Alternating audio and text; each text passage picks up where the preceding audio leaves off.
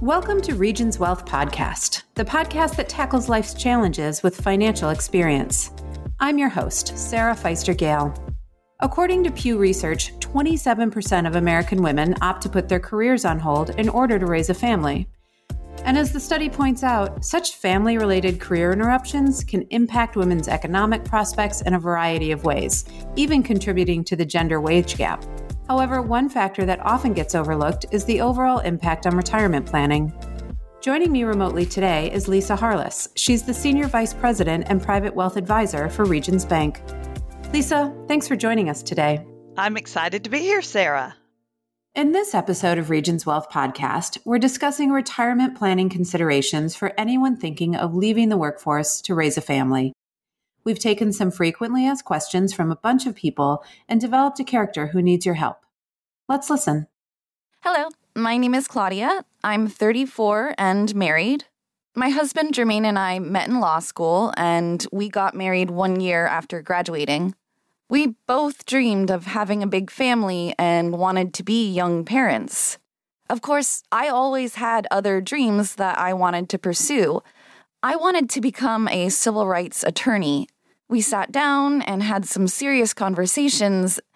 Would it even be feasible for us to raise children if we're both managing demanding careers? Ultimately, we decided that he should go into practice and I'd put my career on hold for a few years while we started our family. So in episode 14 of the podcast, we had a great discussion with Missy Epperson about the gender pay gap and how it might have a significant impact on retirement savings. Lisa, I'd love to dive a little bit deeper into that topic. How much do factors like maternity leave impact an individual's retirement savings? Sarah, our retirement savings are driven by our ability to make money. So the more time each of us is spent in a revenue-generating mode, the bigger our nest egg will be at retirement. Any career break, say a maternity leave for several weeks to several years, are things that can impact that retirement nest egg. In addition to the gender pay gap you mentioned, one study that I read said that 1 in 5 women who leave the workforce for a period of time, they're going to take a 20% pay cut when they go back to work.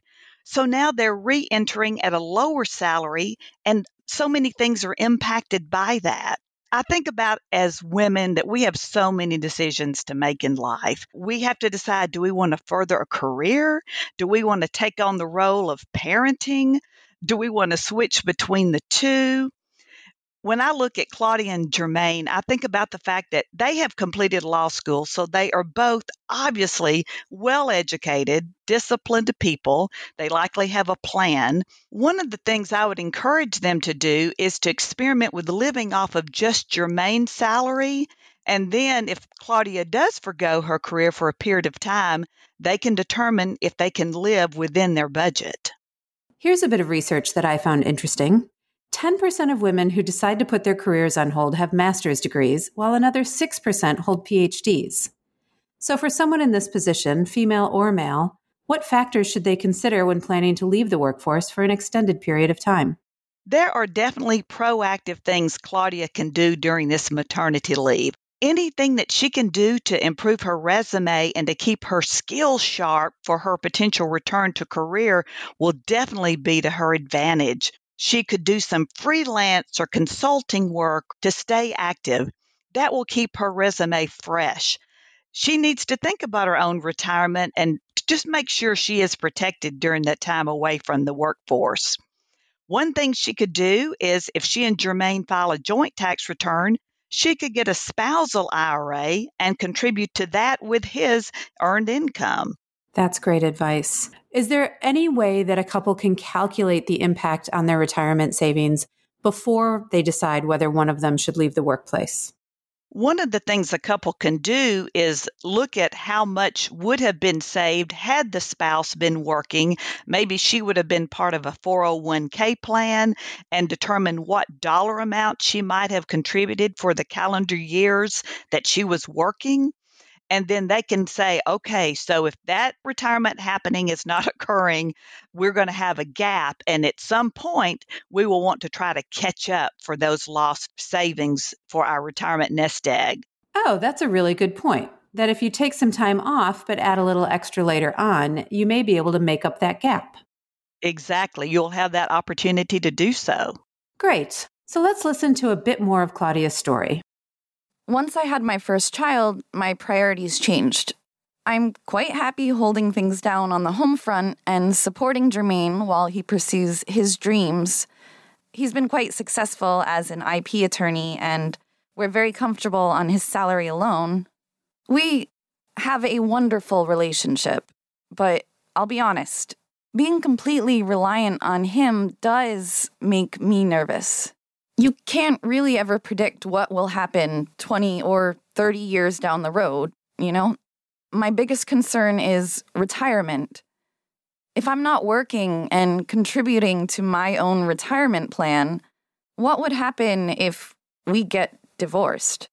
Claudia is asking a really good question here. While I know laws vary, generally speaking, what's the norm when it comes to retirement plans and divorces if one spouse was the proverbial breadwinner for the family? Sarah, I have found that every person's situation is completely unique to them.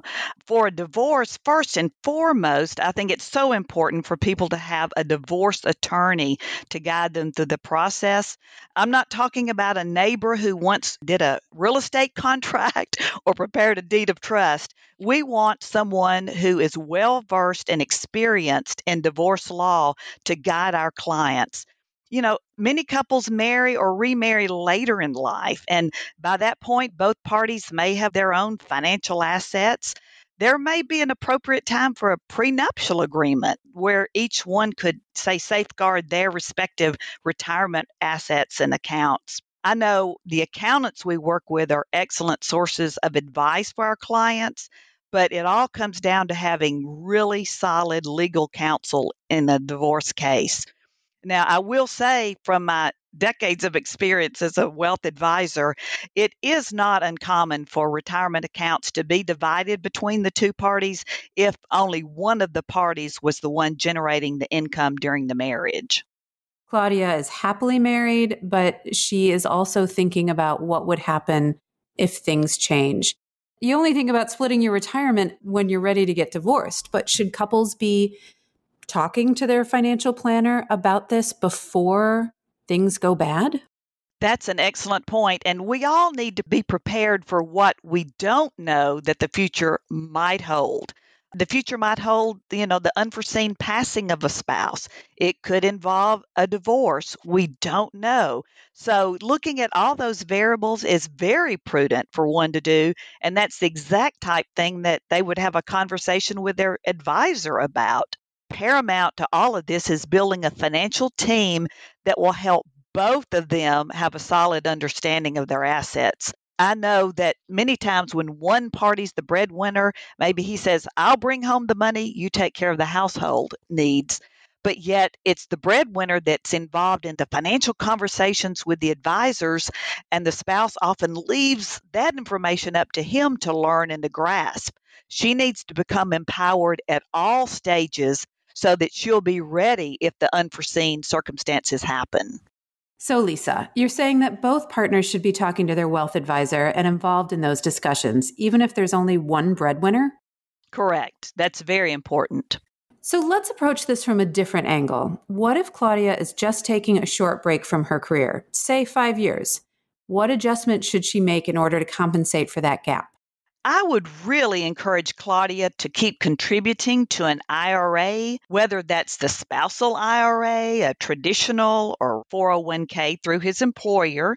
And hopefully there might be an employer matching contribution benefit. I would encourage Claudia to have regular conversations with Jermaine, maybe review those quarterly statements that come in just to make sure that he is contributing and maxing out the 401k. One thing I would encourage her to do is just maximize her savings to catch up for that lost time. It might not be a dollar for dollar recovery, but it will be a great effort, and she can max out on her 401k contributions, consider an IRA in addition to the 401k contributions. Those are just a couple of ideas that come to mind. That's good advice. So let's head back to Claudia and see what else is on her mind. I want to be sure I'm taking the right steps now to ensure I'll be fully protected in the future. My mom gave up her career to raise our family. My parents divorced later in life, and my mom is now on her own. Everything was pretty amicable at first in terms of determining spousal support and all of that. But when it came to divvying up Dad's retirement accounts, things got a bit, messy. My mom finally just decided to back down.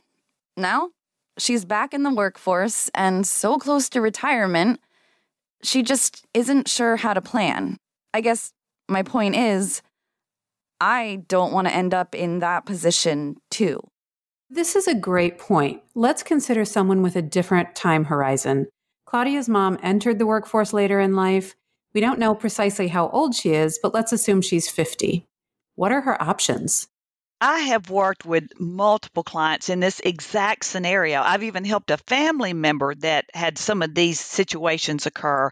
I think it is so important for Claudia's mom to find an advisor that she can relate to, that she can open up to, that will speak in terms that she can understand. Hopefully that new employer will have a 401k plan that she can participate in, maybe the matching contributions that will help.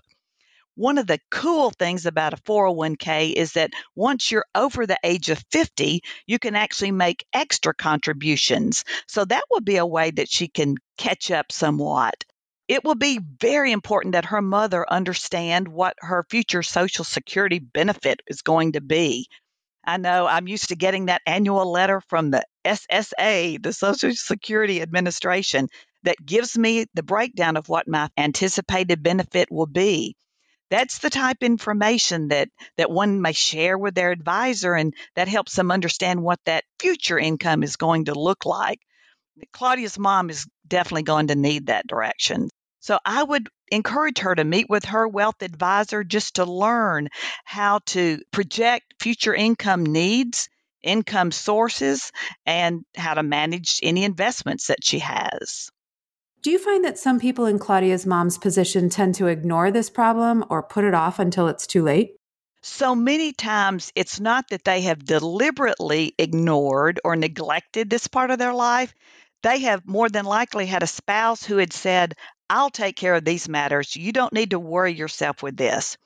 And then in the time of the spouse's passing or a divorce, both of which might have been unexpected, then she's left there not having any knowledge of where to even begin. So you're never too old or too young to learn. I've had clients in their 70s who have suddenly found themselves divorced, where the husband took care of all things financial. And it's been actually wonderfully fulfilling to me to help bring those clients along to say, you've got this, you can learn this. We can teach you to do your online banking. We can teach you the difference in what a stock and what a bond and what a mutual fund is. We can teach you about property taxes and income taxes. You are never too old to learn. And I find great joy in helping my clients, whether they are 20 or 80, learning about their finances. I think it is so invaluable for all of us to have a team of professionals supporting us at any stage. What is key is that you find someone that you can confide in, who will explain things to you, say in terms that you will understand, and that they speak your language, so to say. And I think it's going to be important for Claudia's mom to find that type of wealth advisor she can relate to. I think about the word advocate, how it can be, a noun or an adjective or a verb. So she needs someone that will be her advocate and will advocate for her financial needs to help her achieve those financial goals she's going for. So finding that wealth advisor that she can confide in, that will speak in terms to where she can have those aha moments and go, that makes sense. Now I understand what you're saying. That's going to be very important for her as she navigates into this future where she's going to be learning and grasping financial concepts. So, Lisa, at the end of these podcasts, we always like to ask one final question. What are some key takeaways that we can share with our listeners? One of the key takeaways being that knowledge is power. From the minute we begin earning income until retirement, it is so key and important to have a good working knowledge and a plan. So that plan becomes our target.